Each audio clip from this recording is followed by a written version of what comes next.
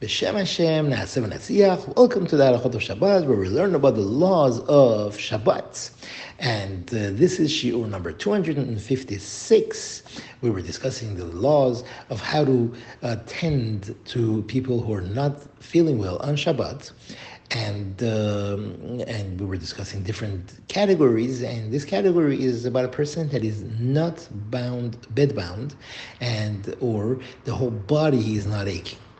A person who has a cut and he would like to bandage the cut, he doesn't want to put medicine on it, he just wants to bandage it up, it is allowed, it is permitted.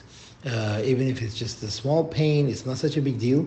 He could still go ahead and put the bandage on, and if the bandage is long, he is not allowed to cut the bandage, the extra part. He just has to use the whole bandage.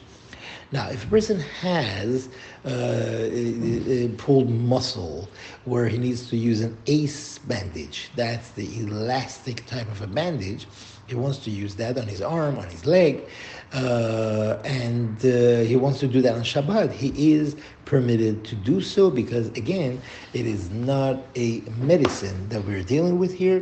And if he has a lot of pain, he could also use compresses to alleviate the pain. But doing compresses, one needs to pay attention that the cloth that he wants to wet needs to be clean.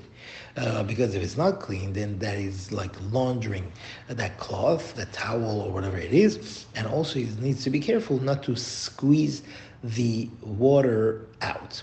If someone has a cut and he wants to put a Band-Aid on the cut, what is it? It's just a piece of tape with a little piece of bandage on it.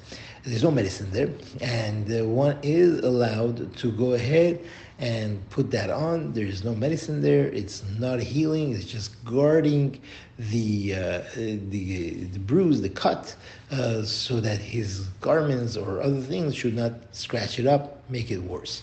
One is allowed to rip open the outer wrapping of the bandage, and also remove the cellophane or that piece of thing that they put to make sure that the tape remains strong and good, because all of these were put on temporarily. They were not placed there to remain there for a long time. One who has a sort of an infection in a cut and it's really bothering him, or let's say his hand had a burn and it got blown up, inside there's liquid buildup, he would like to poke it, he is allowed to do that because he's under a lot of pain, even if blood will come out.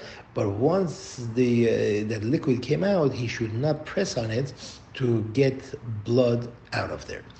Thank you very much for listening, and have a wonderful day.